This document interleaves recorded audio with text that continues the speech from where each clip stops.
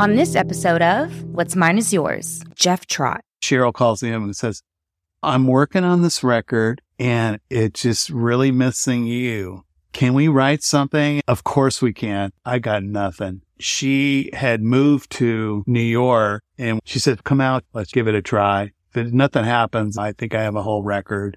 Headed to the airport is like pouring rain.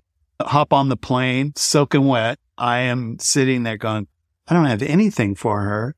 It's sunny there. I'm going to get some sun in New York. Soaking wet in my plane seat, going to New York to soak up the sun. I started thinking like Beach Boys and all this stuff. And I come up with this melody and a chorus for Soak Up the Sun. Wrote some lyrics and stuff. Mostly the chorus. Didn't really have any substantial verse things, but I've got a hook, I think. I had to carry this thing for 5 hours. Land, get a ride into town, go to Cheryl's house. Hey, big hug. Okay, well, yeah, do you have any ideas? Blurted it. I have a chorus idea in my mind. Play it for me. She hands me guitar. I'm hunting around on the E string looking for... You never played it yet. It's just in your head. I've got the melody. You know, I'm gonna soak up the sun. And I just started playing this thing. And she's sitting there and she goes like, I don't know. It kind of sounds like something my brother might like. And I was like, oh, okay, that's the kiss of death. So we just started throwing all these images and stuff. We really combed it together and got it going. It's kind of unexplainable. And I've never had that with really anybody else. Good morning. Morning. There's some coffee behind me. Great, just what I need. What do you want to write today? I did have this one idea. Have you ever heard a song and felt like it was yours? That it was written for you? Me too. And that's why I moved to Nashville, Tennessee to record and sing songs written by people who have written songs you've heard. The songs you have grown to love, the songs you were raised on, and the songs that you've attached your stories to. Come along with me as I interview songwriters who write the words that inspire all of us. This is What's Mine Is Yours. Our guest today is Jeff Trott. Jeff was born and raised in Northern California. Jeff performed in bands on the West Coast before meeting and most notably known for his hit songs with Sheryl Crow. Jeff not only is an acclaimed songwriter, but also produces. He has written songs for artists such as Sheryl Crow, Kobe Calais, Jason Mraz, Brandy Clark, and Michelle Branch. Jeff is now producing Sarah Evans' next record in Nashville, Tennessee. Jeff, I believe, was my first guest that didn't get his start in quote-unquote country music. I am here in Nashville, and the start of this podcast was obviously going to be country music songwriting, and then I really decided that I've wanted to branch out into just songwriters in general. I think a lot of them are going to have very similar shared experiences, and I also find very intriguing and interesting the differences between, say, New York, Los Angeles, and Nashville when it comes to the songwriting community. I love that Jeff was from Northern California and the Bay Area, which is very close to where I'm from. Being able to share that helps so much when you have someone you've never met sit in your living room and you're talking. And when you have something that you can share from the get-go, I think eases into comfortability. I think people don't realize that when it comes to this podcast, most of these people I've never met before. And by the way, this is my first podcast. I have now done many episodes, but this is still relatively new to me. So I'm still kind of figuring out the ebb and flows of what works, what doesn't. It's nice when you kind of already have a commonality with a guest right off the bat. Plus, a lot of his influences and things he's done in his career have been rock and pop influenced, and that's very similar to me and my upbringing and what I listened to and what my parents listened to. Country was really something that I found on my own. My mom listened to some things, but really my household wasn't very country driven. So we also shared that. Well, good morning, Jeff Trott. Good morning. How are you? I'm doing good. How are you? Not too bad. I'm feeling great. I've gotten a little bit of the autumn spirit. I feel like it's cooling down here and feeling good. It's beautiful in Nashville. It's really great here. Yeah. You are also from the West Coast, right? I am. Grew up in the Bay Area and then spent a lot of time in San Francisco. I was just there this last weekend. So I'm from Sacramento. Oh. And I went to college actually in the Bay Area. So that's really cool because, I love the West Coast. Do you still get out there very often? Yeah, my family's still there. My sister actually lives in San Francisco in the Mission District. Okay. And my parents are in Belmont, which is about 30 minutes south. So I get out there. We were just there in July celebrating my dad's birthday. So I go out there at least once a year. Yeah. And then funny you should say Sacramento because my wife is from Roseville. Tell me about growing up. Tell me about your mom. Tell me about your dad. So all of the big interstates that you see, 280 and 880 and all those, my dad worked on those. And he was a mechanic that worked on all the big tractors, the earth movers, or whatever they were called. And he did that for a long time. And his music was always like early 60s and 50s music. Mm-hmm. He had a soft spot for Creedence Clearwater. Okay. And my mom has always been into like rock and roll since she was young in the 50s and all that stuff. Has always followed it. In fact, she knows a lot of the new bands that are out now. So she keeps current. Yeah. But neither one of them sing or play music. So I'm sort of like the anomaly of the family. I'm the only one that sort of does for a career, you know, which I wasn't originally even going to be a professional musician. What were you going to be? I went to school majoring in telecommunications and I was going to be a broadcaster. And that's what my sister does. And went 2 years to college to learn how to build antennas and maybe be a station manager or something. Or I don't have like the big voice for broadcasting. While I was in school, another student friend of mine and I built a small illegal ham radio station that had 1 watt of power. So it could reach maybe like a mile radius or something like that. It kind of helped us learn what you had to learn how to do. Was that actually a job for you for a while? Or was it for fun? It was for fun. It was just in my friend's house and we both went to the same class.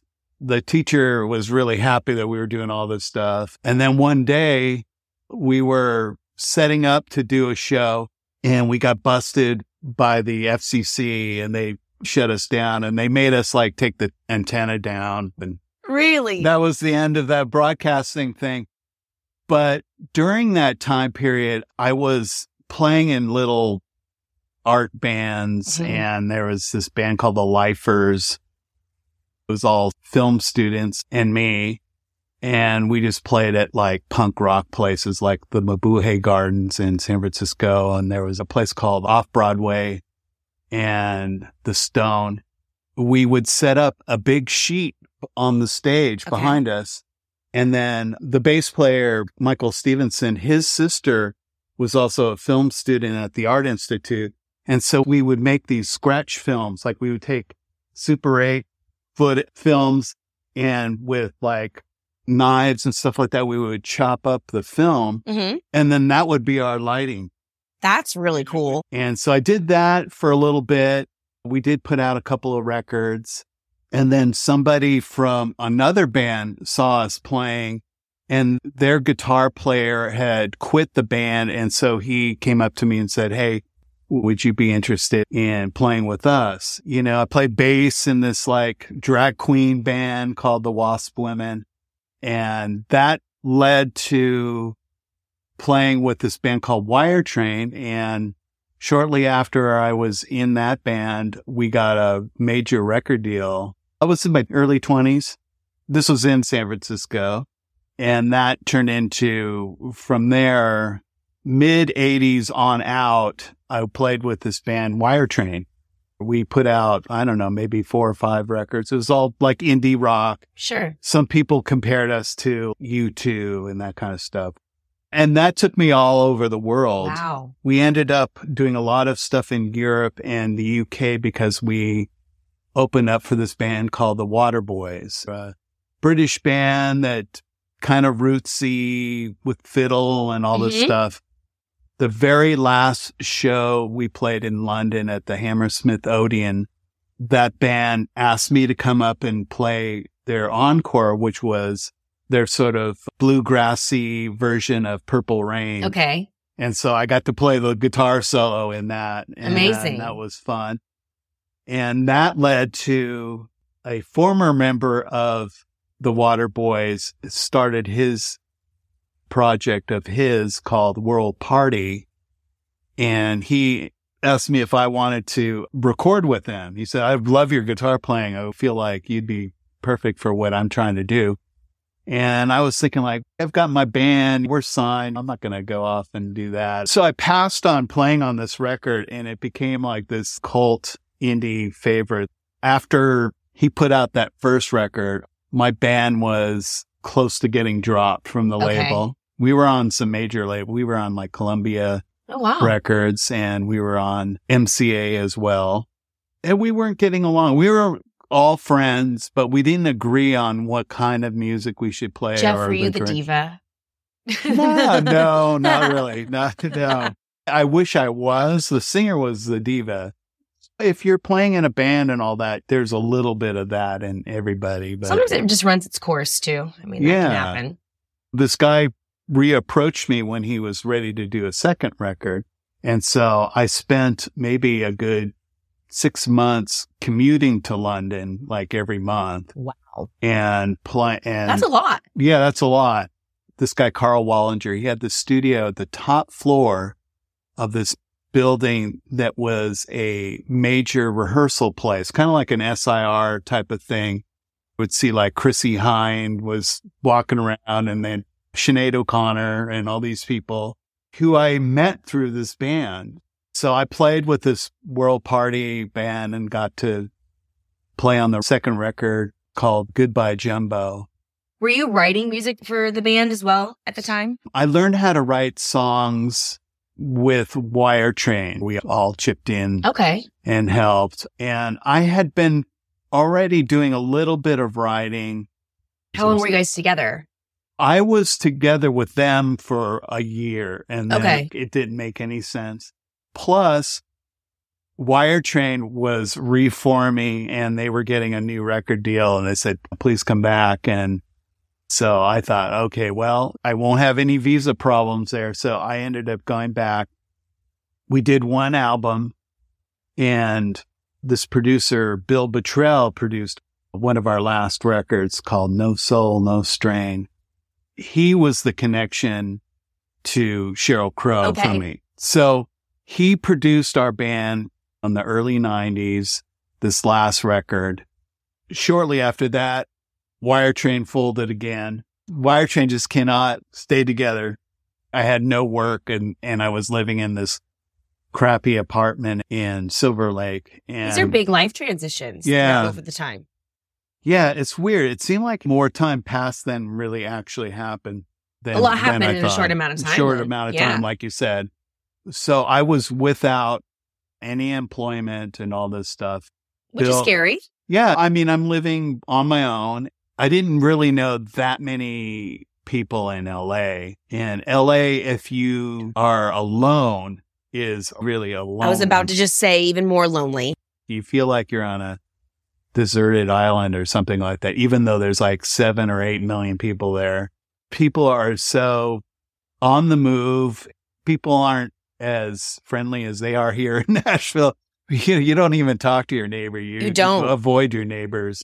Since you are a California native, Northern and Southern California are like different world. The people are different. Everything's different. Yeah. How would you say being from California has affected or shaped you as a musician and your songwriting style? There are people from all over the world that live in San Francisco. It's very culturally diverse. Very diverse. And that brings a melting pot of literature, food, art, and that's what makes it so culturally rich. I was really blessed being able to have a broad point of view and on all sides. Absolutely. And I think being raised in California, I'm very thankful that I was given the broad spectrum, being exposed to almost everything. So it helped me quite a bit. And then even moving here, I feel very blessed to have that much diversity in my life that nothing really shocks me or gets me all riled up. Growing up in Northern California, everyone was willing to have conversations about all things. I didn't feel like it was too shut off. Nothing was off limits. So that's what felt pretty nice. It's unfortunate how divided we've all become, and it's important to understand everybody, no matter what. Even people that are like bullies. It always goes back to something. It always goes back to somebody wasn't loved, or, somebody was bullied too, and it's just can't carried on. So that's the thing that's great about music too, is it speaks to every facet of life. And there is a song out there for everyone who's going through something. Yeah. What would you say is a moment in time of your life that you can remember that music changed your life? I was 15 or 16. I had this very good friend named Michael Harrington, who we did a lot of stuff together growing up in the suburbs, getting into some trouble. Michael had this older cousin. She might have been in college or something like that. And she was at Michael's house and she was like, "Hey, you guys, have you ever been to a concert before?" And we're like, "No, we're too young. Mom won't let me go up to San Francisco and see a concert." So she said, "Look, I'm going to take you to your first concert." She was very together and she was on Michael's mom's good side. And so they agreed to let us go with this cousin up to Oakland to see Earth, Wind and Fire. Okay. And that kind of changed my life because I was like, holy cow. I mean, the costumes, the dancing, the music. I was like more of a rocker before that. And I got to see my first concert. All I could think of is like, holy cow, these guys are doing it all. They sound amazing. This music is so incredible. It makes my body move around. I can't help it. I feel like I'm having a spaz attack. And I had never listened to anything like that before. And so it made a big impression on me. And then after that, I couldn't get enough of all that 70s funk. And I kind of dove into all the soul music and all that, thanks to this cousin who I can't remember her name, but it doesn't matter. I guess she did me a service of broadening my scope. So I've always had like a really soft spot for that kind of like 70s soul and R&B music, and even some jazz as well. Herbie Hancock is like a big influence too. John Coltrane, I have virtually everything he's ever done. So I listen to a lot of Coltrane. As a songwriter, what would you say at the very beginning was your approach to that becoming your career? This is something that I'm sure other people have come across. I wasn't a very good musician. It was easy for me to get into punk because it didn't matter if you were any good. You just had to be spirited, make a lot of noise, jump around and do all this stuff. I never took any lessons other than a introduction to guitar class in high school. So that got me playing. And then I started playing cover bands and this, and that led to the punk thing where we were creating original music. And one of the things that I really enjoyed about that is if I create the music, then I know how to play it. If I make my own songs, then I'm the best at playing that song than anybody else. So that got me into like, oh, I'm going to do this. And that led to getting in bands and being a co-writer or primary writer in some cases. And I've really enjoyed doing that. I eventually became a session guitar player, and then I just developed a certain style. But a lot of it, I would just play what I think should come there. So it still was kind of creating as well, but played in so many bands, and that kind of gave me this sort of melting pot of musical tools. Breaking into the music industry, would you still take that similar approach if you were starting out today? The one thing that I hear a lot of people say is, oh, I'm not good enough to write my own song. And I'm like, do you know how to write a letter? If you know how to write a letter, you can write a song. I mean, you just have to put pen to paper or got to get started. Start typing. well, how do you know how to put it into a song? Words are kind of melodic as it is. If you're reading them on the paper, there's some authors that have a very rhythmical style of putting words together. It's kind of similar. And then if the phrase or sentence has too many words, take them out. You can edit it. Yeah, edit it. Take out the ands and thes and the buts and all that stuff and just turn it into a poem. I think a lot of really great songwriters, like a Stevie Nicks, just kept a journal and just wrote poetry, and depending on her mood, and she would write that down and had a whole collection.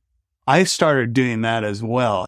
I read this book called The Artist's Way. Okay. This woman explains how to be a writer. It had these suggested exercises. The exercise was very simple. It said, fill 3 pages of words. Okay. And they can be the same word over and over again, but you'll get bored of that. So just write whatever's on the top of your mind.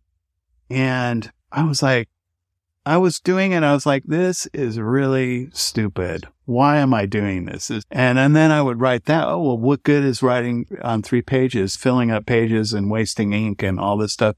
And then the creativity started flowing through that.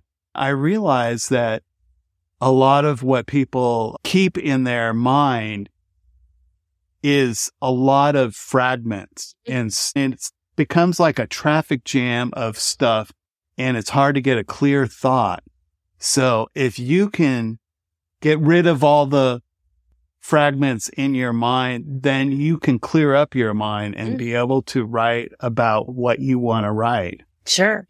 A lot of foreign languages have a musical sense. The last word will go up. Yeah. And so it has like this like melodic sense. Rather than have kind of a monotone like me, I would notice that people from Italy, they have all these little expressive melodic ways of speaking. And so you put all of that together. Like I say, you write a letter. If you can do that, that's a starting point. Yeah. Starting point. Edit that. Sure. And then keep going. And then you pick up other things, like repetition's a good way to remember something. So yeah, repeat a line. Sheryl Crow we had just finished this record called The Globe Sessions. And we had spent about, 6 months or 7 months in New York. It took a long time to make this record, but we put everything into it. Just emotionally. And towards the end of it, I was so ready to go home. I'm like, okay, surely we are finished with the record. We've got 20 songs we recorded. They're all great. I'm ready to go home. And so on the last day in the studio, Sheryl comes up to me and says, is there any chance you can stay for a little bit longer? And I'm like, what's a little bit longer?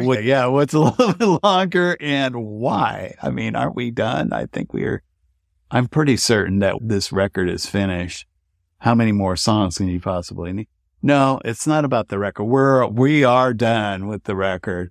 Stevie Nicks has asked me to produce a couple of songs for this movie soundtrack called Practical Magic.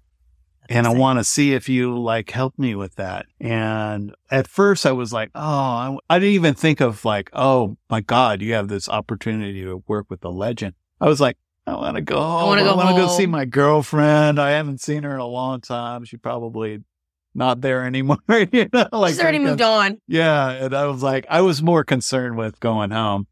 And I go, well, sure, I'm sure Stevie has, guitar players and stuff like that. And she's like, oh, well, yeah, but, I feel like you need to be here. And so I thought it over and I thought, okay, yeah, I'll stay. My gosh, it's Stevie Nicks. Come on. I said, well, you almost said no. In fact, actually, I did say no, but she called me back in the middle of that. Okay, you're not going home. You have to stay here. And so she kind of talked me into it. She has a way of being able to get her way. So I'm like, all right, I'll do it. Yeah, it's stupid. Yeah, of course. I want to meet her and this would be a good opportunity. So what she did was she kind of sweetened it up a little bit. And she said, why don't you co-produce it with me? And so I thought, okay, yeah, this is much better than just going in and playing guitar on some tracks or whatever. Stevie gave us these 2 songs that were on cassette. One of them was, I think it was called If You Ever Did Believe. It was a really loose sketch. In fact, it just sounded like somebody playing an acoustic 12-string and just jamming on D. Okay. It just sounded like I don't want to say like hippie jam, but it was just kind of like this late night, like very loose demo. And then we're saying. Throwing out bits of poetry and all this stuff. I was listening to this and I'm like, Cheryl, there's not really a real song in there. It's just like, well, let's just see if we can figure out some things. And I said, the only thing I can think of is maybe let's take this last line here and let's just repeat it twice and then we've got a chorus, And she was like, that sounds good, but I don't know if Stevie is going to go with that. She's probably pretty adamant of keeping her lyrics the way they are. And I said, well, I'm not changing any lyric. I'm just add one. Repeating it. Yeah. And so we got together with her and she goes, oh, that's a great idea. Okay. Yeah, sure. I could have asked for maybe some songwriting credit for suggesting doubling the line, but that's really a production thing anyway. So I think it made it into more of a palatable song. And of course, she's just fantastic. And she's just so easy to be in like, there's no star trip at all. She's just like one of us. We're all the same. Yeah. We're all the same. She comes from that kind of thing, has her family and all that. There's no caste system or anything in her family or her life. She has her friends always with her. So we assembled this really fantastic band. We had this guy, Jerry Murata, who played on all the Peter Gabriel records, and he was playing drums, and Ben Montench from Tom Petty and the Heartbreakers. Some of Stevie's guitar players were there, and I can't even remember if I played anything, but I just was. And you almost went home. And I almost went home. Well, we got it all done. This is kind of an interesting thing to add. Being a singer, Cheryl really knows how to do vocals. So she was pretty much producing Stevie's vocals and all that. The thing is, working in the environment at the studio, there was a large control room. Okay. And normally in a control room, it's just the people that are doing the work. Engineer, producer, artist, maybe some of the musicians and stuff like that. This room was filled with people. Really? And it was all of her friends in there, her girlfriends, boyfriends, people sitting around. And they were having a great time, and they were smoking and having something to drink. And it was a party in there. And while we were trying to work, it was a little distracting. And I wasn't used to that because mainly when I worked in the studio, it would just be the people doing the work or whatever, and not really a communal thing. And I thought that was kind of cool. How are you going to say no to Stevie? I was just about to say, when Stevie says that there's going to be more people there, you just kind of go with it. And Trott, you got to suck it up, and you have to work with that. And look what you're able to do. Sure. What an incredible opportunity. Well, I know Cheryl and I really are like that, and we both feel that way. She doesn't like having a lot of people in the studio. Well, it's your art. It's your baby kind of thing. It's like, ugh.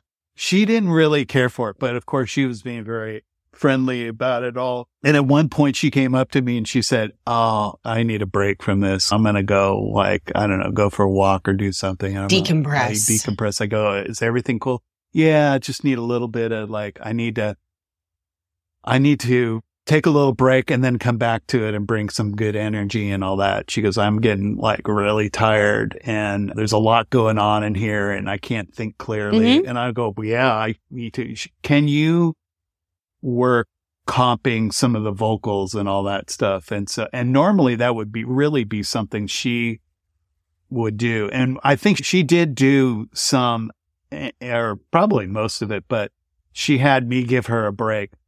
So I'm going through comping is you get several takes of a song, a singer doing a complete, in some cases they'll do complete takes on the song, or they'll do sections. They'll just do the verses and all that stuff.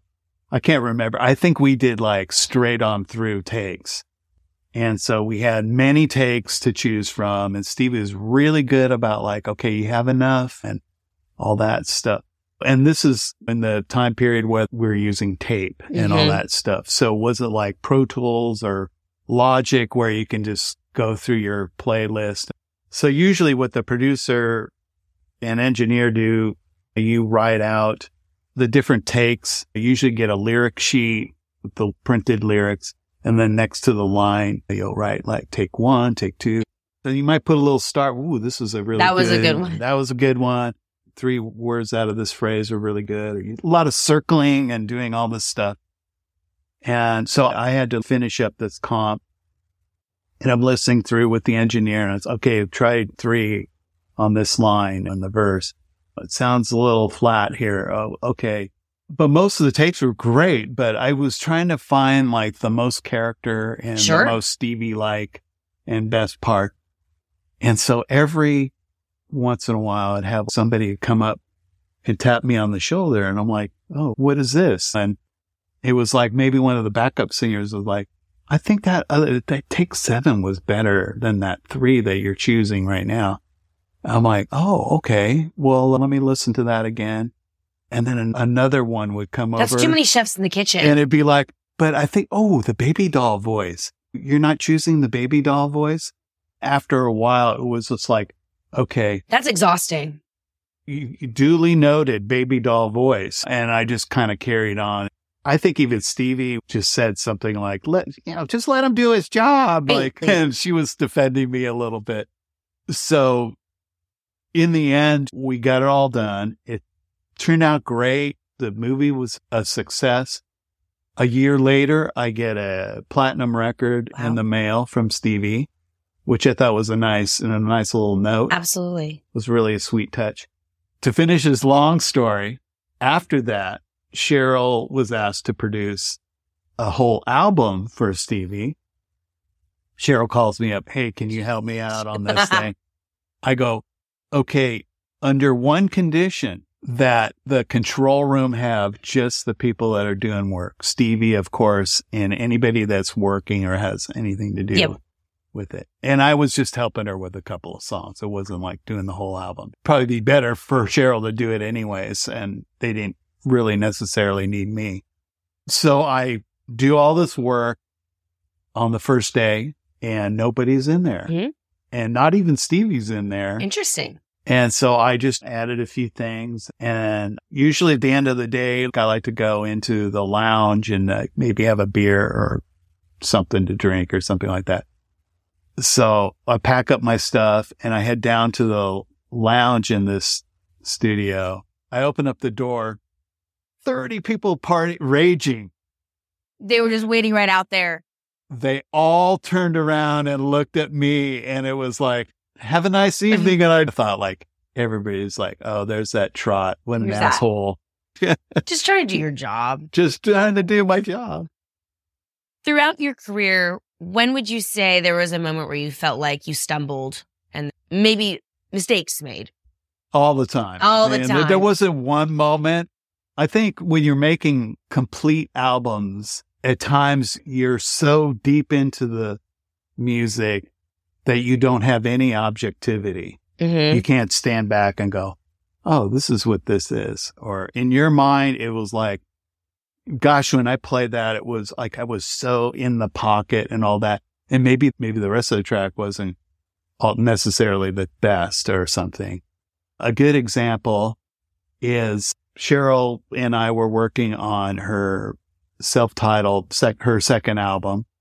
I had contributed a lot to that as well, songwriting-wise. And Cheryl and I wrote a lot of songs on that together. But we were about 3/4 of the way through making that record.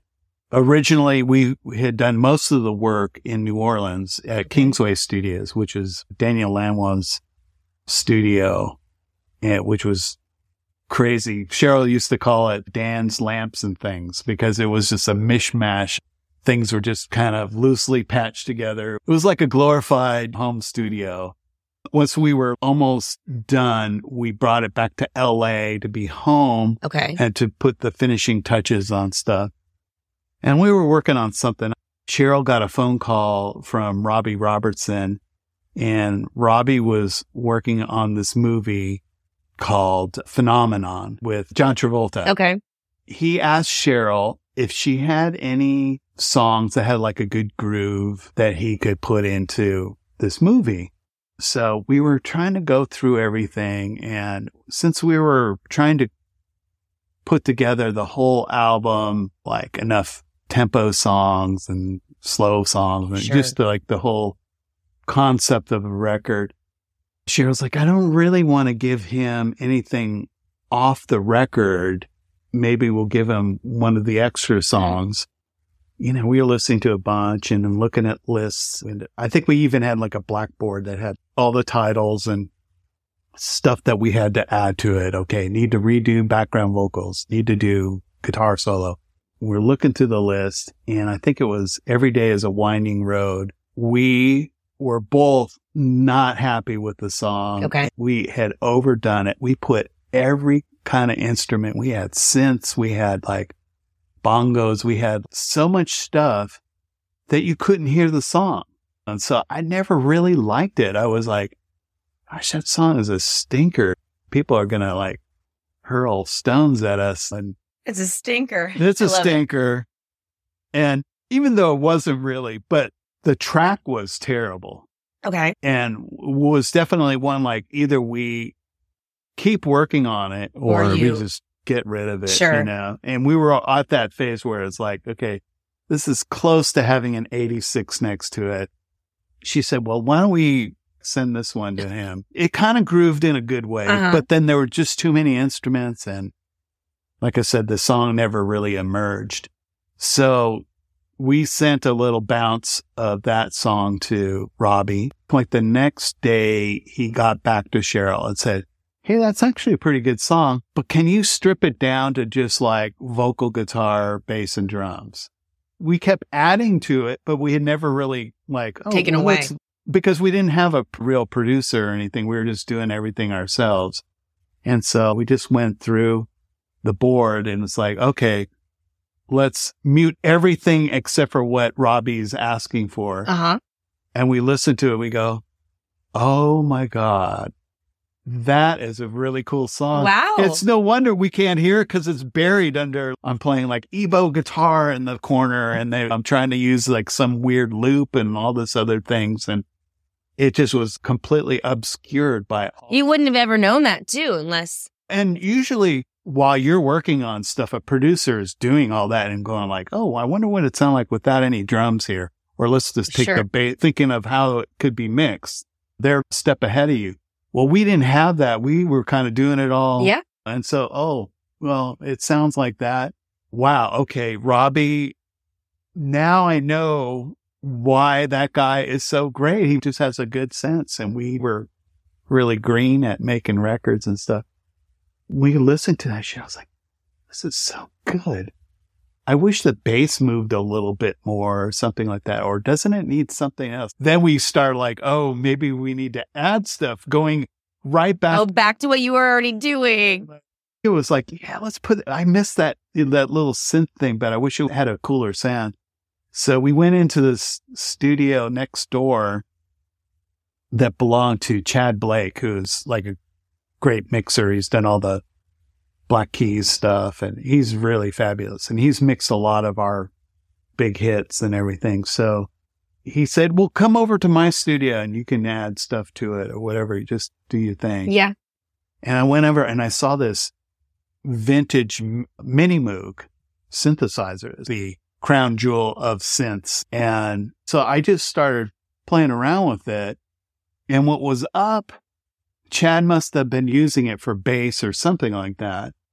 And so I was like playing the bass line to Every Day is a Winding Road on this Moog, even though we were supposed to be looking for like this high part.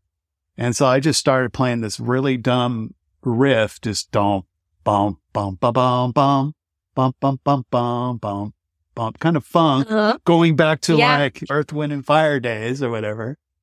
All of a sudden kind of did this rhythmical thing that made it come to life as well. And so we added that in there. The very, very last thing that we added to it was I had dabbled around with like a little slide part. There was no slide on it or anything. Okay. Like that song is known for this little kind of slide thing. And so I'm like, I kind of miss that too. And we used to do that on the earlier versions. So we went back to this other studio and there were no amps. I just asked the engineer, I said, well, can you just plug my guitar directly into the board? And he's like, yeah, we can get this like cool Beatles sound. All right, great.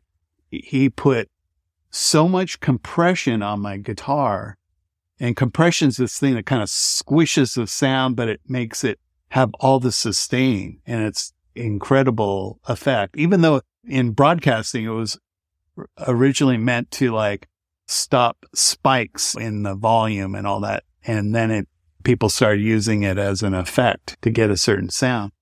So it was way too much compression on my guitar. And I was like trying to get a sound, and I was just like, whoa, this is like a rubber band thing. Like, wow, how cool is this? And so the engineer, this guy, Bob Salcedo, who had gotten the sound, he's like, just throw down one. And so he hit record, and I just played this like rubber band slide. Woof, woof, woof. Then we were like, wow, this is so cool. I just did that like in one take. It was like, yeah, that'll be enough or whatever. The signature slide thing that song is kind of known for, that just happened at the very end. That was the very last thing that happened. Accident. Happy accident, you know.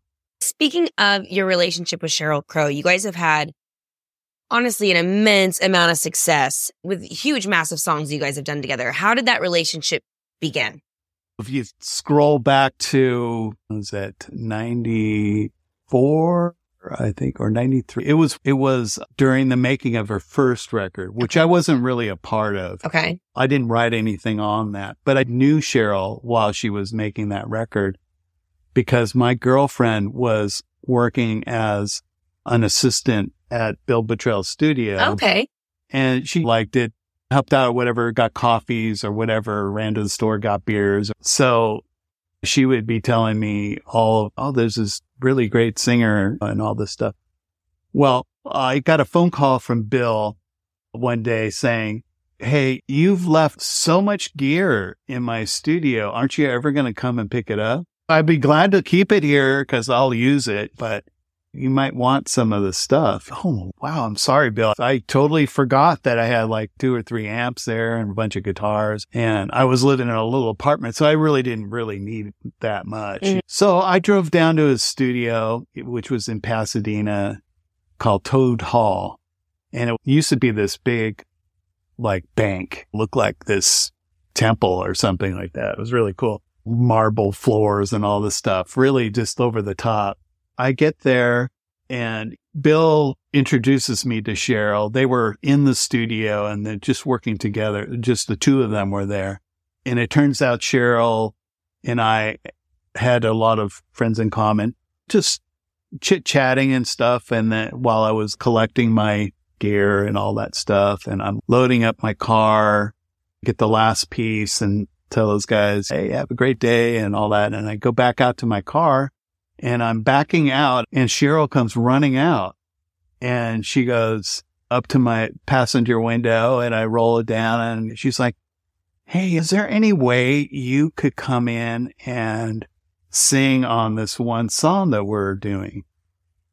And I'm thinking, sing? You want me to sing on this? Yeah.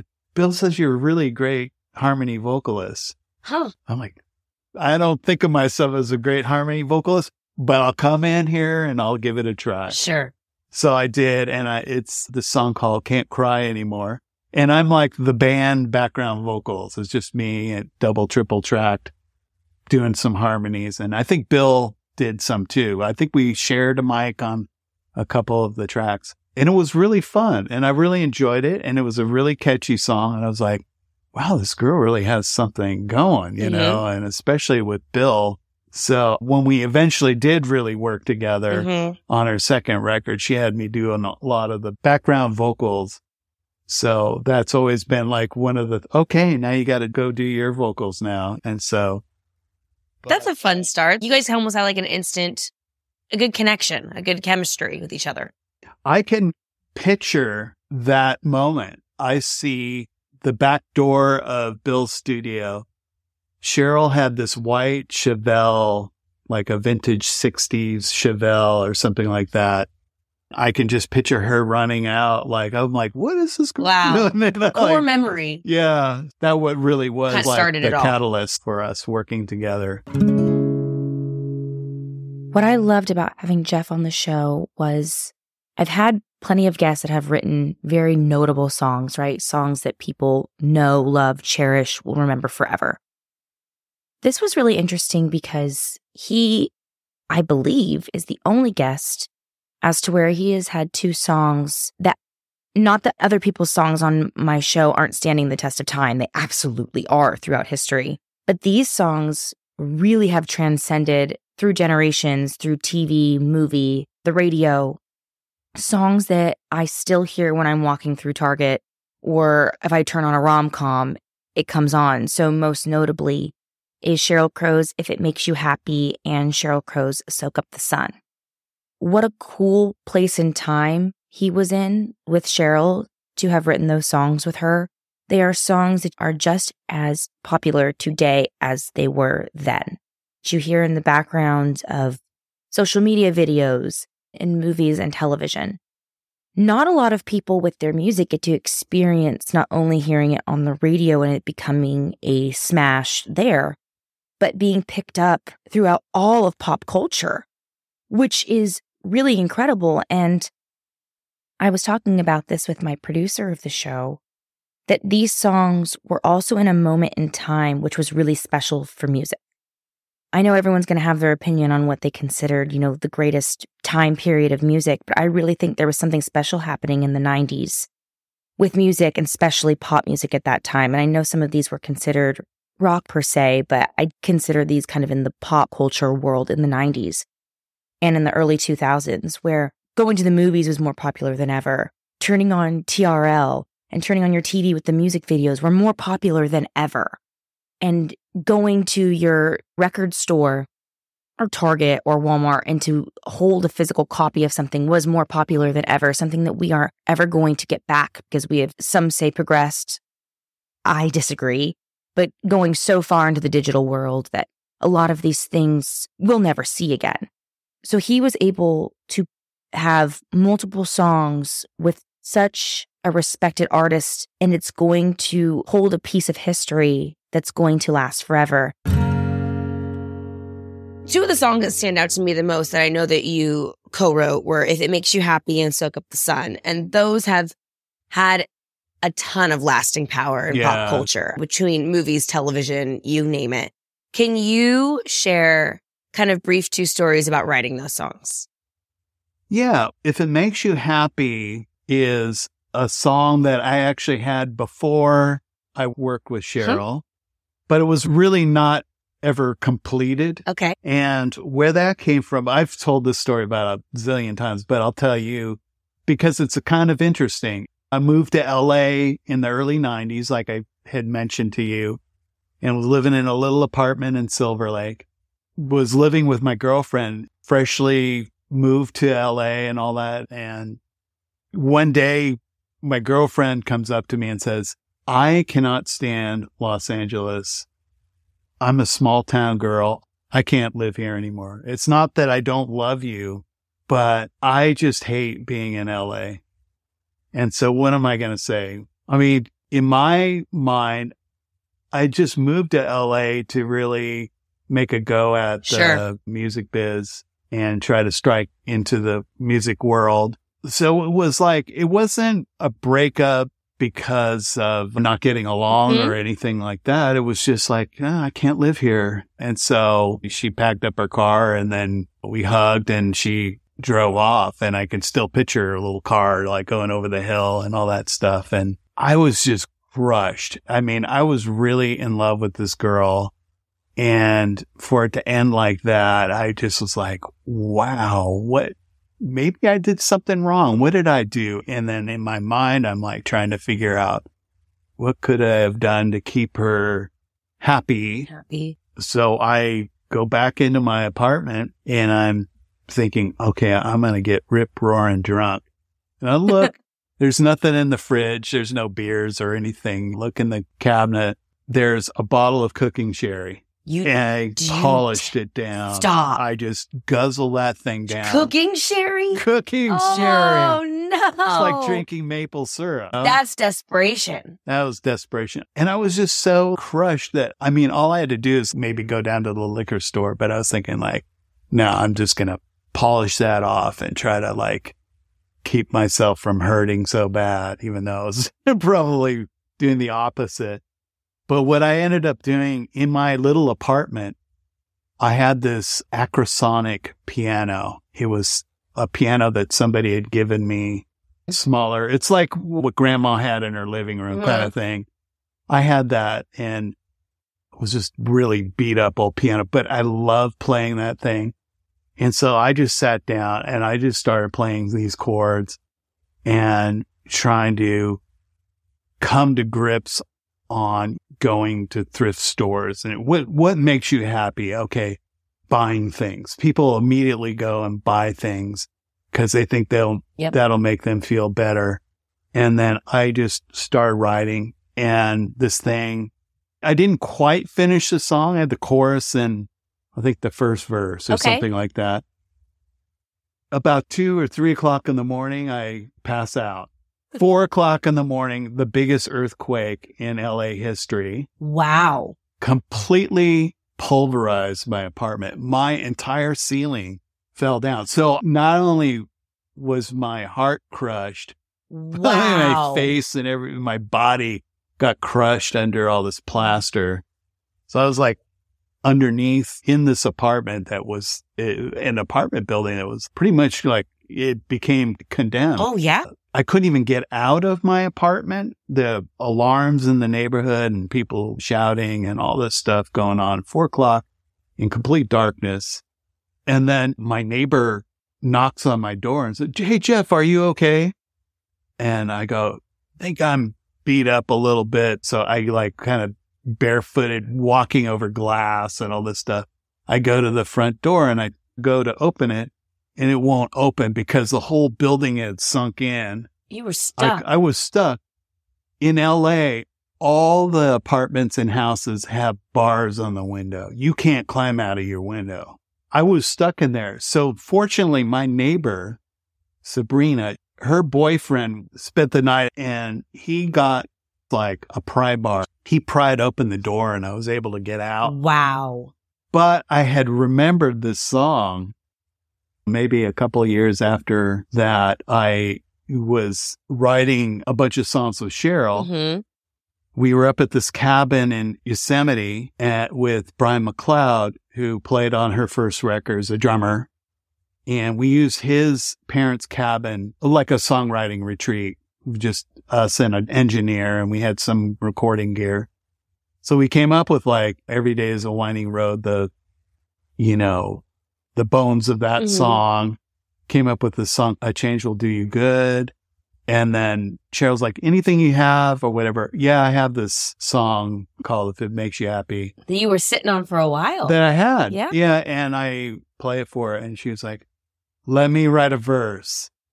And so she ended up writing this, I think it was serve you comics in bed, scrape the mold off the bread, and serve you French toast again. Brilliant. I would have never come up with that. That's not my style of writing, but the combination of it was so amazing. They married each other quite well. Yeah.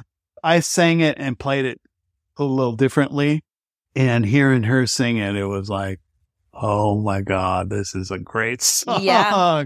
So we recorded that and you knew you had something good. Yeah, you just kind of know. Yeah. And we sure had a lot of fun with it. And I have the initial idea of why that was even written. It was like in a response to a breakup and stuff. But Cheryl totally was there as well. She was breaking up. She has a whole story of her point of view of that song. So like you said, like it was a musical marriage. It came together.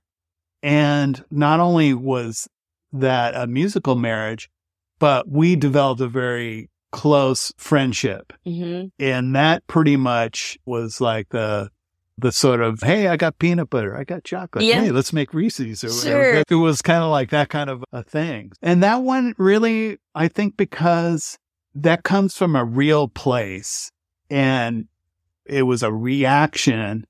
I think people feel that in some ways. The chorus comes and it's like this triumphant kind of thing.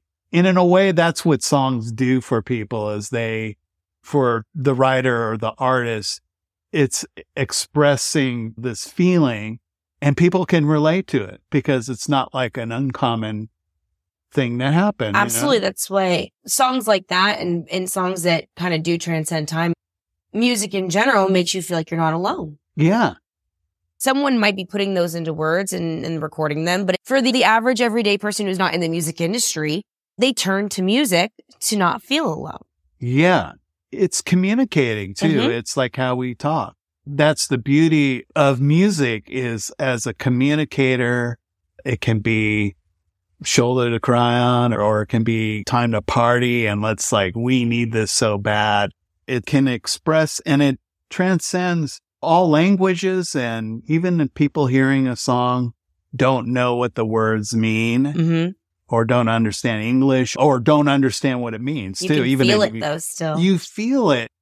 That's a powerful thing. And sometimes you realize when you have something like that, we definitely knew.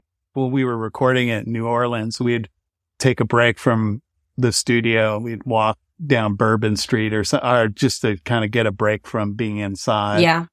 And we would have neighbors like, we really love that song y'all been playing for so long. And you were like, oh, wow, they're hearing it and all this stuff. And it was like, hey, neighbor. And that is the best feeling, I swear. It just like, in your heart, it's really good, but you don't know if anybody else is going to feel the same way that you feel. And when you get that sort of validation from somebody, I heard that song, man, I can't get it out of my mind. Wow, it's great. Did you guys also feel that you had done something special with Soak Up the Sun? That one really has a different feeling to it. Oh, absolutely. Yeah. That and All I Want to Do might be Cheryl's least favorite song. Really? Yeah. But I have to tell the story of that one. An interesting thing that happened too. It was like 2000 or something like that. I had moved to Portland, Oregon, and that was like the place to be. And I loved being up in the Northwest, and Portland has a lot of cool artsy type, people. And I felt like I fit in there, and I had spent a whole summer with Cheryl in LA. This one summer, we worked on like 40 song ideas. None of them came to fruition. And she really didn't want me to write. She said, okay, this record, I'm writing all the lyrics. Just come up with good music. Okay, I'll do that. For whatever reason, she had kind of like a writer's block. Sure. I would come up with like some titles and stuff like that. We had this maybe one. spark some inspiration of it. Yeah, like threw that in there. And I understand her. It's her name. So it's, okay. Well, you write all the lyrics. She's a great lyricist, by the way. I mean, she is on a different level than I am. I feel like I'm just lucky sometimes. Mm-hmm. So we spent this whole summer, and I think she was like dating Owen Wilson or something at the time. And that was kind of tricky, I won't get too detailed with that one. I spent a lot of mornings with Owen in Cheryl's kitchen, drinking coffee and eating scrambled eggs. That's fun, though. Yeah, That's a fun story. And he's pretty funny and all that stuff. But anyways, I think Cheryl really got along great with him. He makes everybody laugh and all that. But then sometimes you want to be real with people. Yeah. And maybe she didn't feel that. I don't know. I can't really speak to her about that. But that summer was like a kind of bust. We got some cool ideas, but they just, I don't know. So I just kind of like, all right, well, I'm going to go back up to Portland. I had all these ideas, and I ended up making my one and only solo record. And it is the weirdest record. It's so psychedelic and crazy. And I just did all these things I've wanted to do. And I sang all the songs. And I had a couple that ended up going on a couple of Cheryl records. Maybe That's Something. I think that was on a Come On. I'm mixing it with this friend of mine in Hawaii. And Cheryl calls me in and says, I'm working on this record and it's just really missing you. And so can we write something? I'm like, of course we can. I go, I don't know what I have left because I have pretty much spewed out. I have vomited like all these ideas. And so I don't know what I have to bring, but I'll try to bring something. I'm trying to think of ideas for her and I got nothing. She had moved to New York and was spending a lot of time there. And she said, come out to New York and let's just like give it a try. If nothing happens, I think I have a whole record. Headed to the airport is like pouring rain. Hop on the plane, soaking wet. And I am sitting there going, I don't have anything for her. I didn't have anything to record on. I'm on this flight. I'm thinking about my situation. Okay, well, you're bringing nothing. You're basically going to New York. What am I going to do? It's sunny there. I'm going to get some sun in New York. Thinking that's kind of interesting. I'm going to get some sun. But New York isn't what you think about that.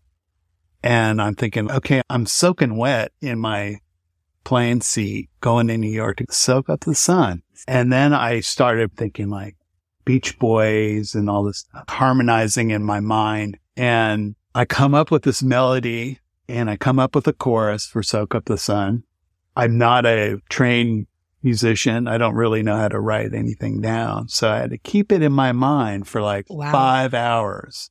I'm doing everything to keep it there. I'm going over it, write it on. I had a notebook and I just wrote some lyrics and stuff.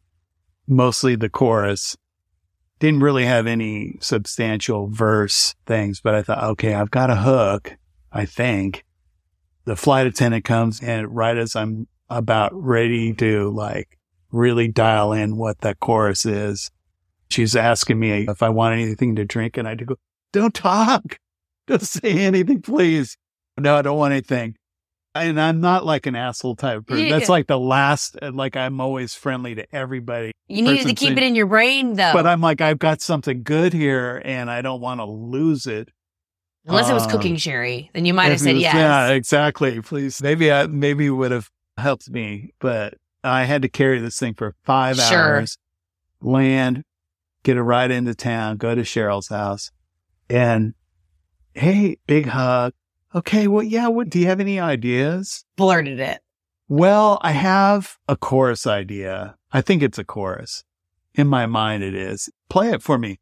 Well, of course, I don't know how the chords go. Sure. I know what the melody is. And she hands me guitar. I'm hunting around on the E string looking for... Because you never played it yet. It's just in your head. I've got the melody. You know, I'm gonna soak up the sun. And I just started playing this thing. And I finally like, okay, yeah, it's in E. All right, I play it. And she's sitting there and she goes like, I don't know. It kind of sounds like something my brother might like. And I was like, oh, okay, that's the Kiss of Death. Yeah. I took it as like, okay, yeah, this is a bust. Let's try something else. So I thought like, okay, I'll just start jamming on something else. She goes like, oh my God, I can't get that out of my head. Let's work on it. Let's at least get some verses. Do you have any verse ideas or anything like that? Maybe this is a song that's about a disgruntled teen or whatever. It was just a random like idea. And so we started doing that. What it ended up being was from the point of view of Cheryl when she was a teenager. Okay. And so we just started throwing all these images and stuff. She mainly came up with a good majority of the verses and stuff.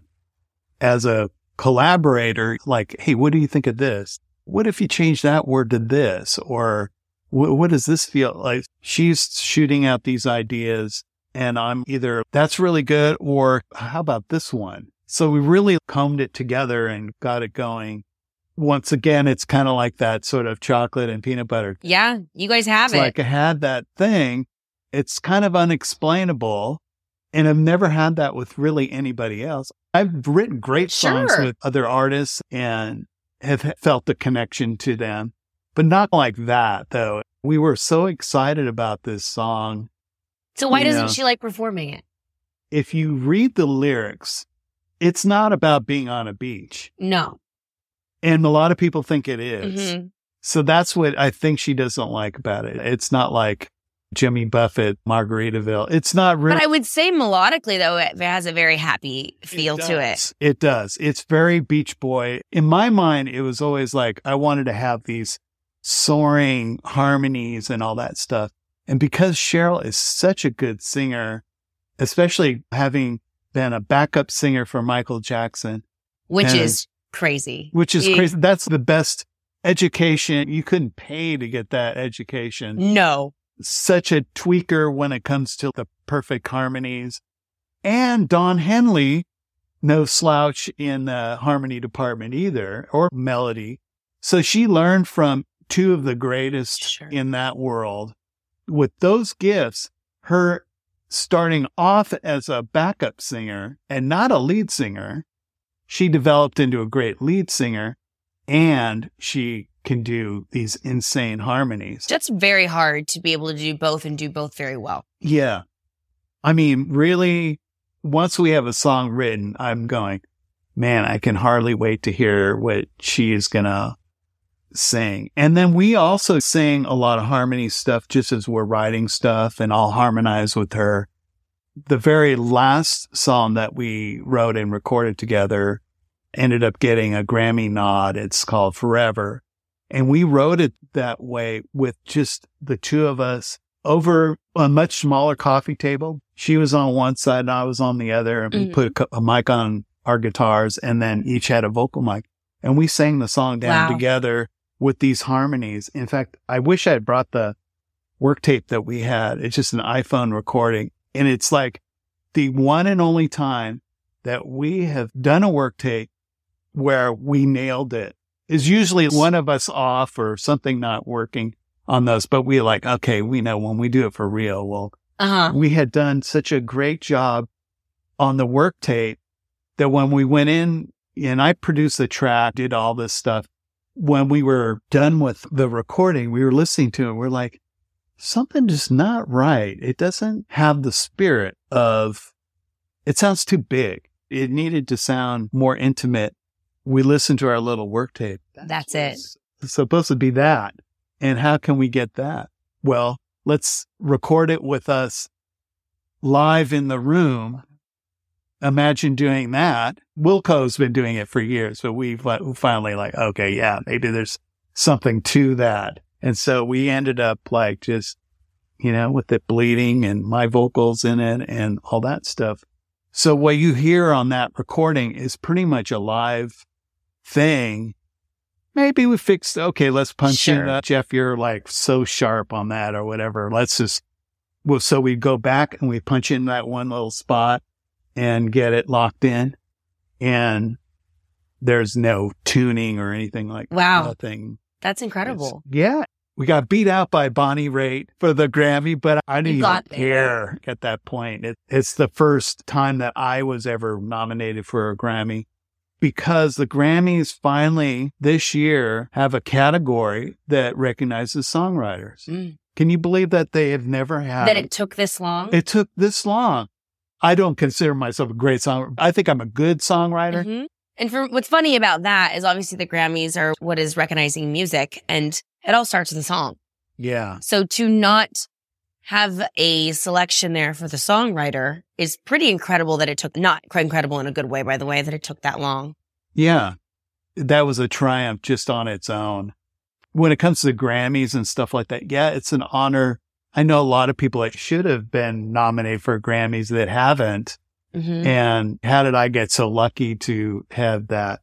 Because I don't think that really completely defines, who you are as an artist. There's a lot of people who never got a Grammy and have been the most influential. There's so many different bands and artists that should have gotten the accolades that didn't. But does that really matter? It's like, no, they left a long impression that has lasted forever. 100%. So you are in Nashville now. What brought you to Nashville? I've been here about 8 years, been in LA for quite a long time. And I'd been invited to come out here and write with people and all that. Up until a while ago, I mostly just wrote with Cheryl, and I started working on other people's records, writing with them, and writing with people that mostly write their own music. So every time I'd come out here, I would see more of my LA friends here than when I was in LA.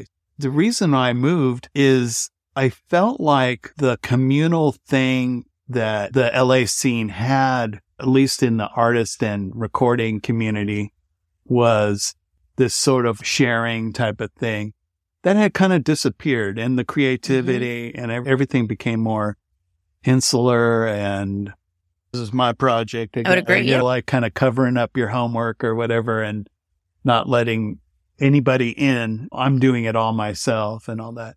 That communal thing kind of disappeared in LA. Now, maybe it still exists in my world of the LA world. Yes. I felt like everybody was going other places and doing other things. Every time I came to Nashville, I'd write with somebody and like, you really need to write with my friend too. You guys should get together.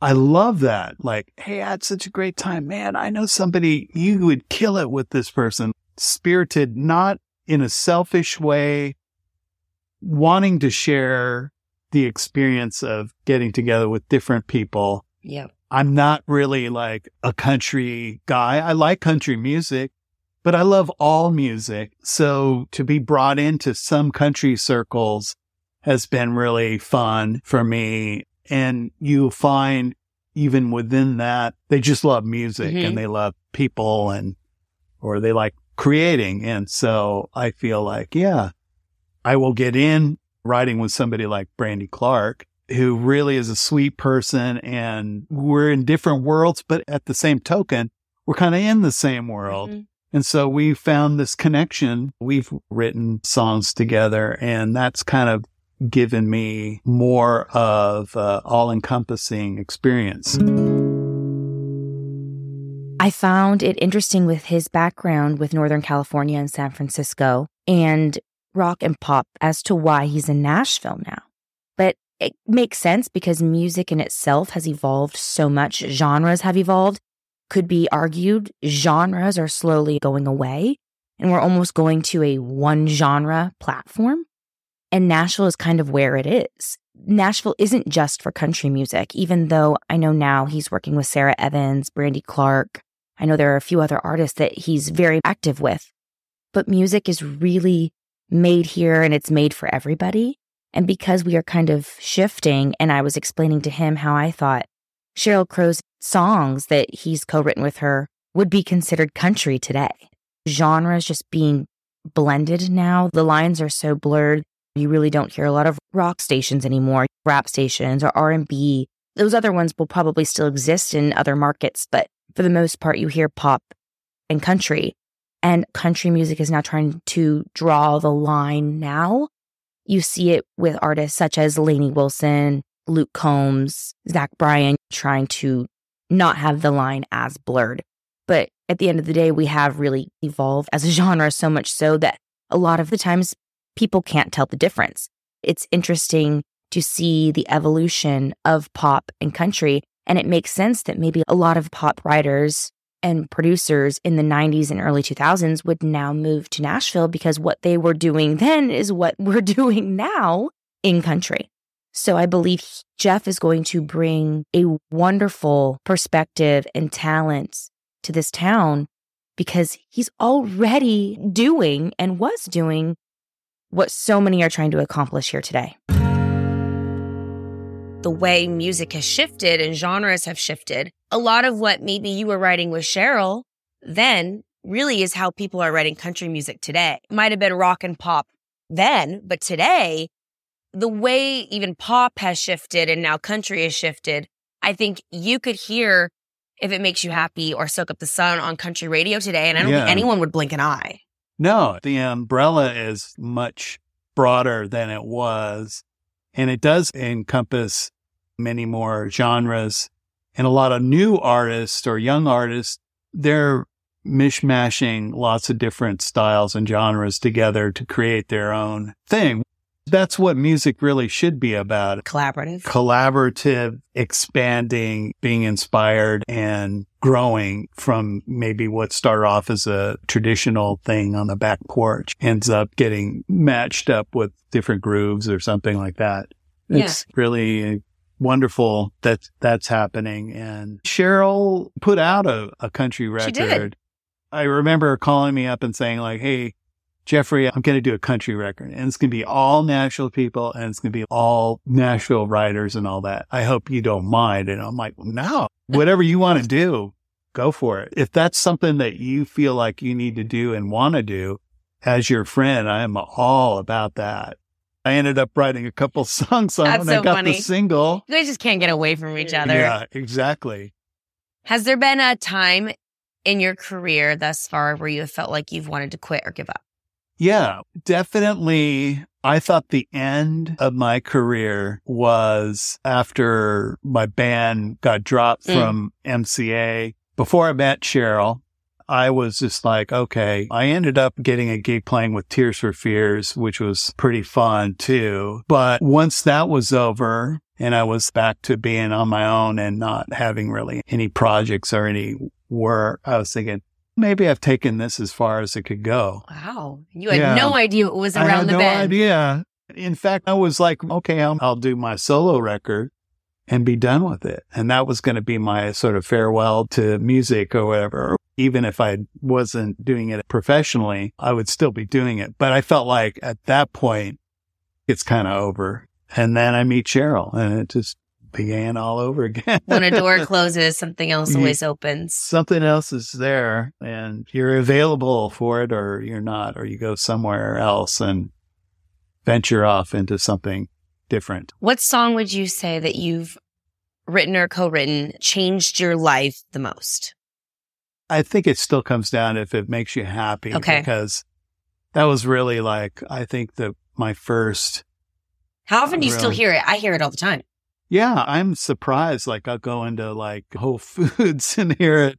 And I said one time my wife was like, oh, there's probably somebody that recognizes you and that are queuing it up so that you'll buy more groceries or something. And I'm like, yeah, I wish that was true, but I don't think it is. But yeah, it's so funny when I hear Favorite Mistake all the time when I go into Trader Joe's or something. Mm-hmm. I was like, all right, they're still playing that. So it's a good feeling and one that you can never take for granted that it's kind of carried on. It sure has.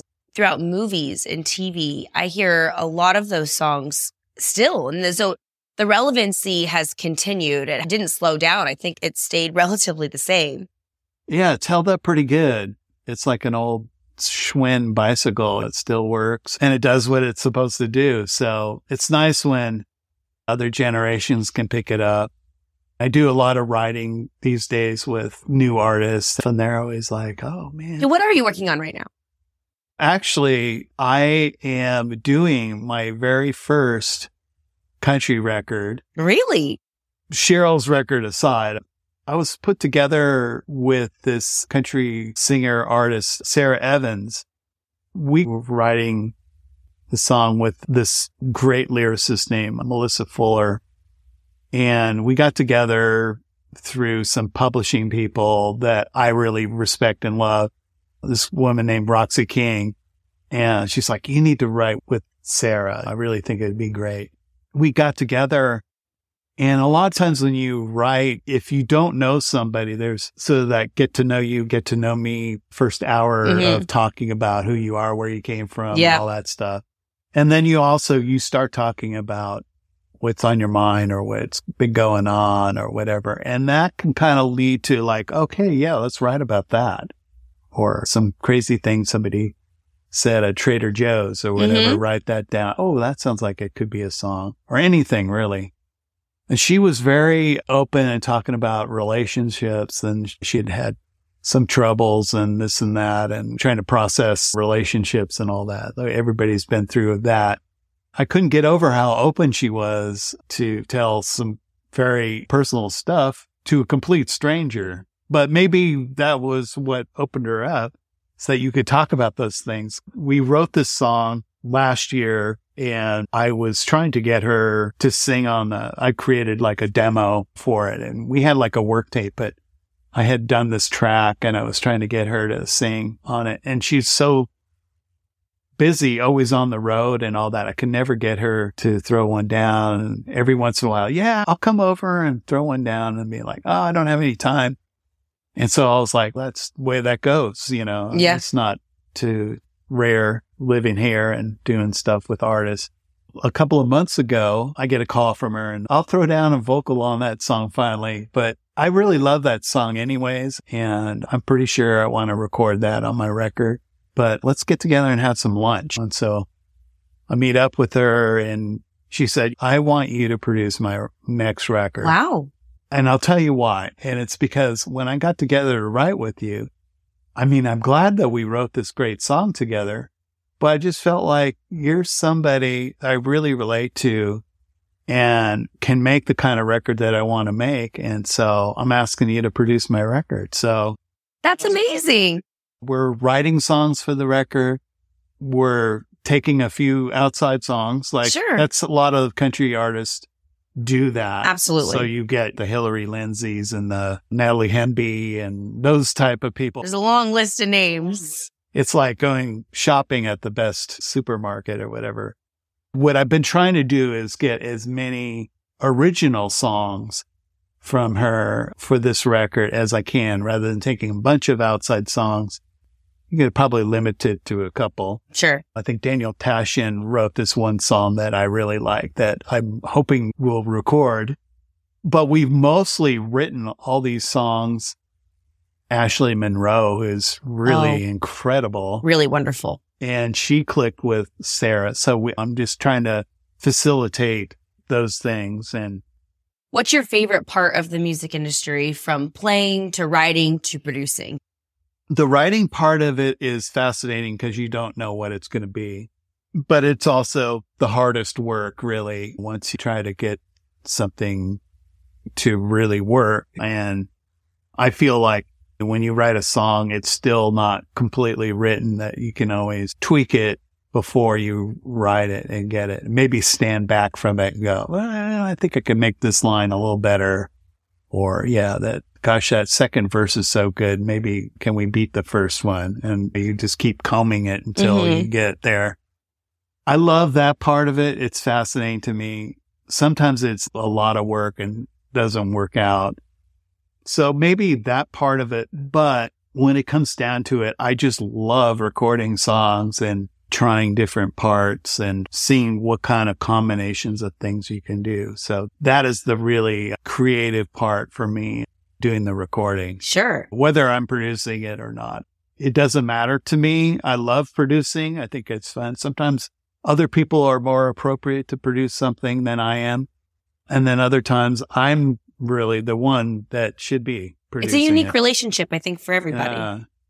I don't have an ego when it comes to that stuff. I don't feel like, I'm not producing this. I don't really have that control issue or something. Some people really need to be in control. I like just being able to be a conduit of sort, working with artists and trying to get their ideas working so that they feel attached to that song and they go out and perform it and feel a real true connection to that song, Because you've experienced already so much commercial success in your career, is that something you still want more of? I wouldn't say Does no, it right? suck when it's successful? But that's not like the only reason. When you look at it business-wise, it's very challenging. It's hard to get that. Yeah. And until they can figure out how to compensate writers with better royalty rate, which is like that's something that's bothered me. Per play, 0.008 cents a play on streaming. I just think there's too many greedy people in there. I think there could be a better balance. Even if it was like a royalty of 1 cent, it would completely change the whole business part for everybody. For young up and comers, they don't have to rely on just selling t-shirts and vinyl. which is a great thing. I'm glad that we have that and young artists have that. But it just feels like, once again, because all of us creatives are not really business oriented. We're creative oriented. Mm-hmm. And a lot of people take advantage of that. Maybe to a degree, it's a naivete, but it's a wonderful thing if you can do it.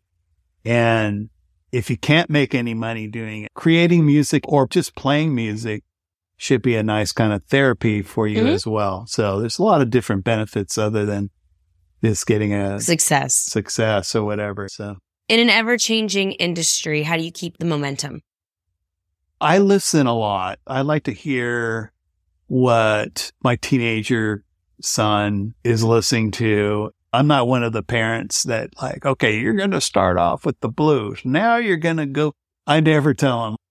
The musical journey is your own journey. Yep. He listens to whatever he likes.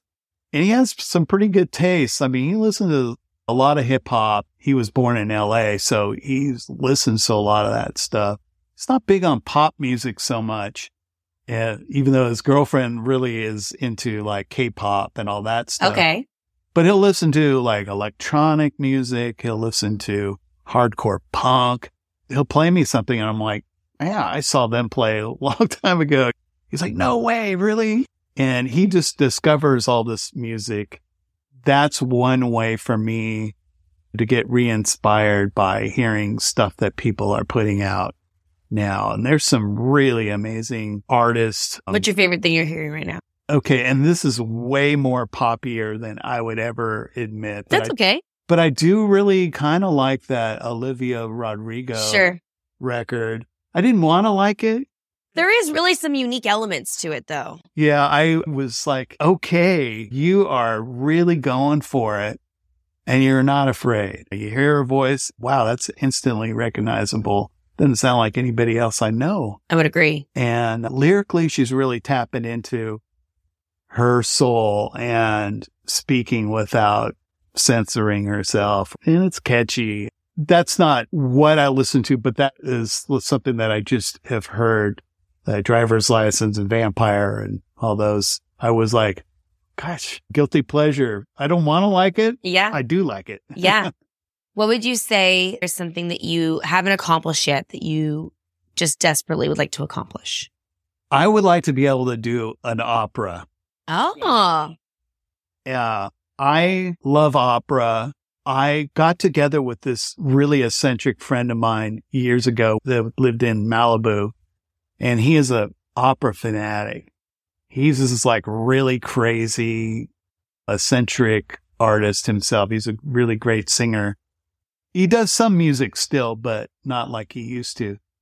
But you go over to his house and there's opera blaring.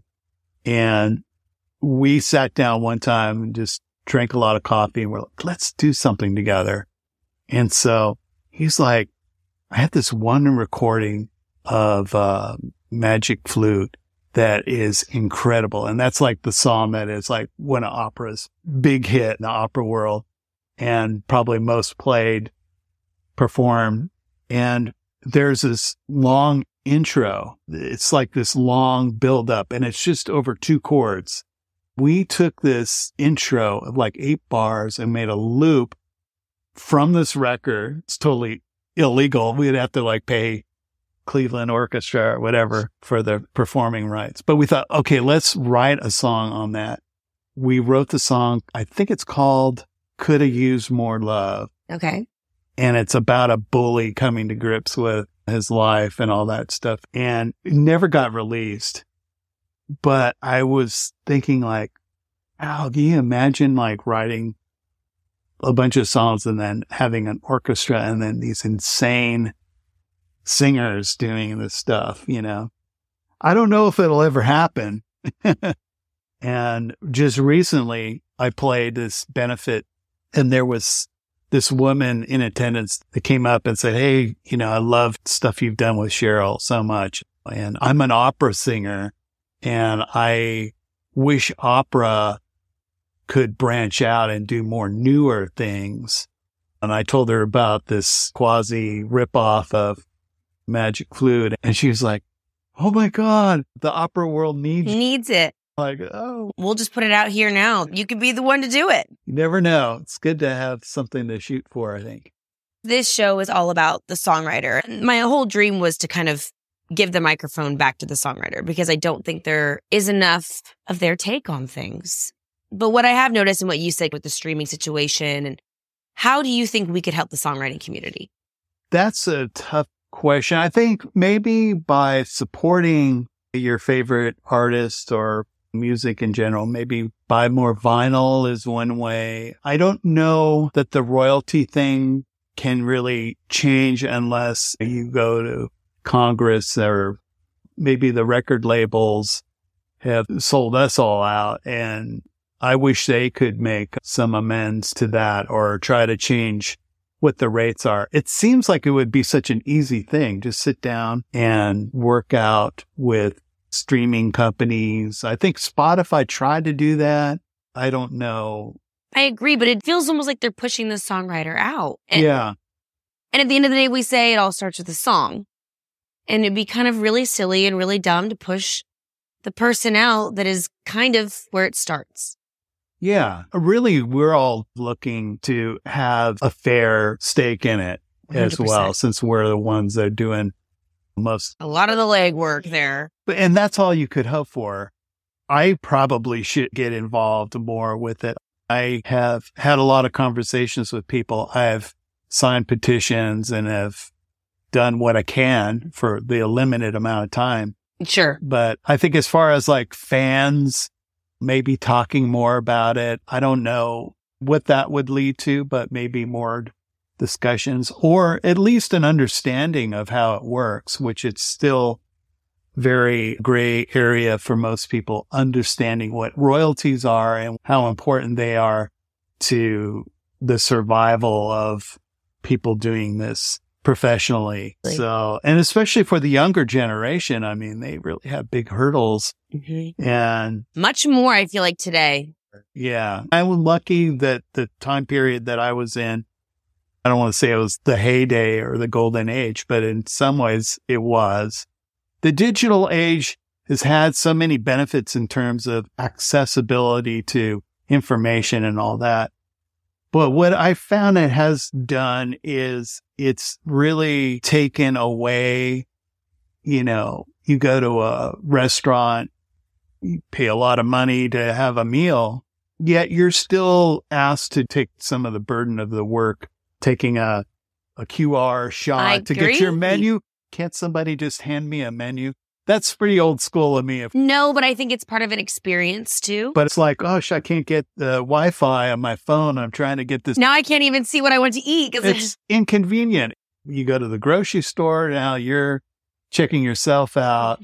Yeah, maybe it's faster and all that stuff, but you're working and not getting paid for it. And you're paying for it too. Yes. So, and there are some people who are losing jobs because of it. That's a key statement right there. Losing jobs, losing people. Human connection. Human connection. In San Francisco, they have this thing called Cruise. All these driverless cars that are driving around. It sounds cool. Yeah, I get in a car, but I don't know if I want to get in a car without a driver. No way. And I don't know about you, but I kind of enjoy a little bit of human air. Yeah. I took an Uber down here and I had this great conversation with this woman that was driving me, and I didn't know her or anything like that. And that is something you're not going to have in a cruise car or whatever. No, those are the priceless moments. Yeah. Though. Losing the human element. There's so much talk about AI and all that. With songwriting too. With songwriting, it's like, oh, we can write the next Strawberry Fields or whatever. But where's the story behind the song? Where's no humanity behind it? And that's an important ingredient with music. Maybe it turns into a tool for somebody to use to be able to musically put stuff together, which I'm not opposed to that part of it, but I haven't really come to grips with like, well, then there's no need for any of us to be sitting down and having these experiences that spread out into the world. I think that's important. I could probably handle scanning my groceries, but I don't know about the music part of it. Yeah. Well, lastly, Jeff, I always ask every guest, how do you want to be remembered? As a loving person, a good friend, good dad, somebody that brought some happiness to people. Probably that. Thank you so much for being on What's Mine Is Yours. Thank you. Because it all starts with a song and a songwriter. Hey, thanks for listening to What's Mine Is Yours, the podcast with Tiffany Woys. If you enjoyed this podcast, you can stay updated with all things What's Mine Is Yours by visiting WMIYpodcast.com or following me on socials at Tiffany Woys and the podcast at WMIY Podcast. Please rate, review, and subscribe to the podcast. We really appreciate it. Recorded in Nashville, Tennessee. Produced in Los Angeles, California. Presented by Tiffany Woys in conjunction with Roundhouse Entertainment. Executive producers Tiffany Woys and The Ed Hill. Original music from Robert Shavers and Kiefer Thompson. Recorded and engineered by Robert Shavers. You can check out my music on all streaming services and a special playlist we've created for each episode with songs written by each guest only on Spotify. Thanks for listening to What's Mine Is Yours.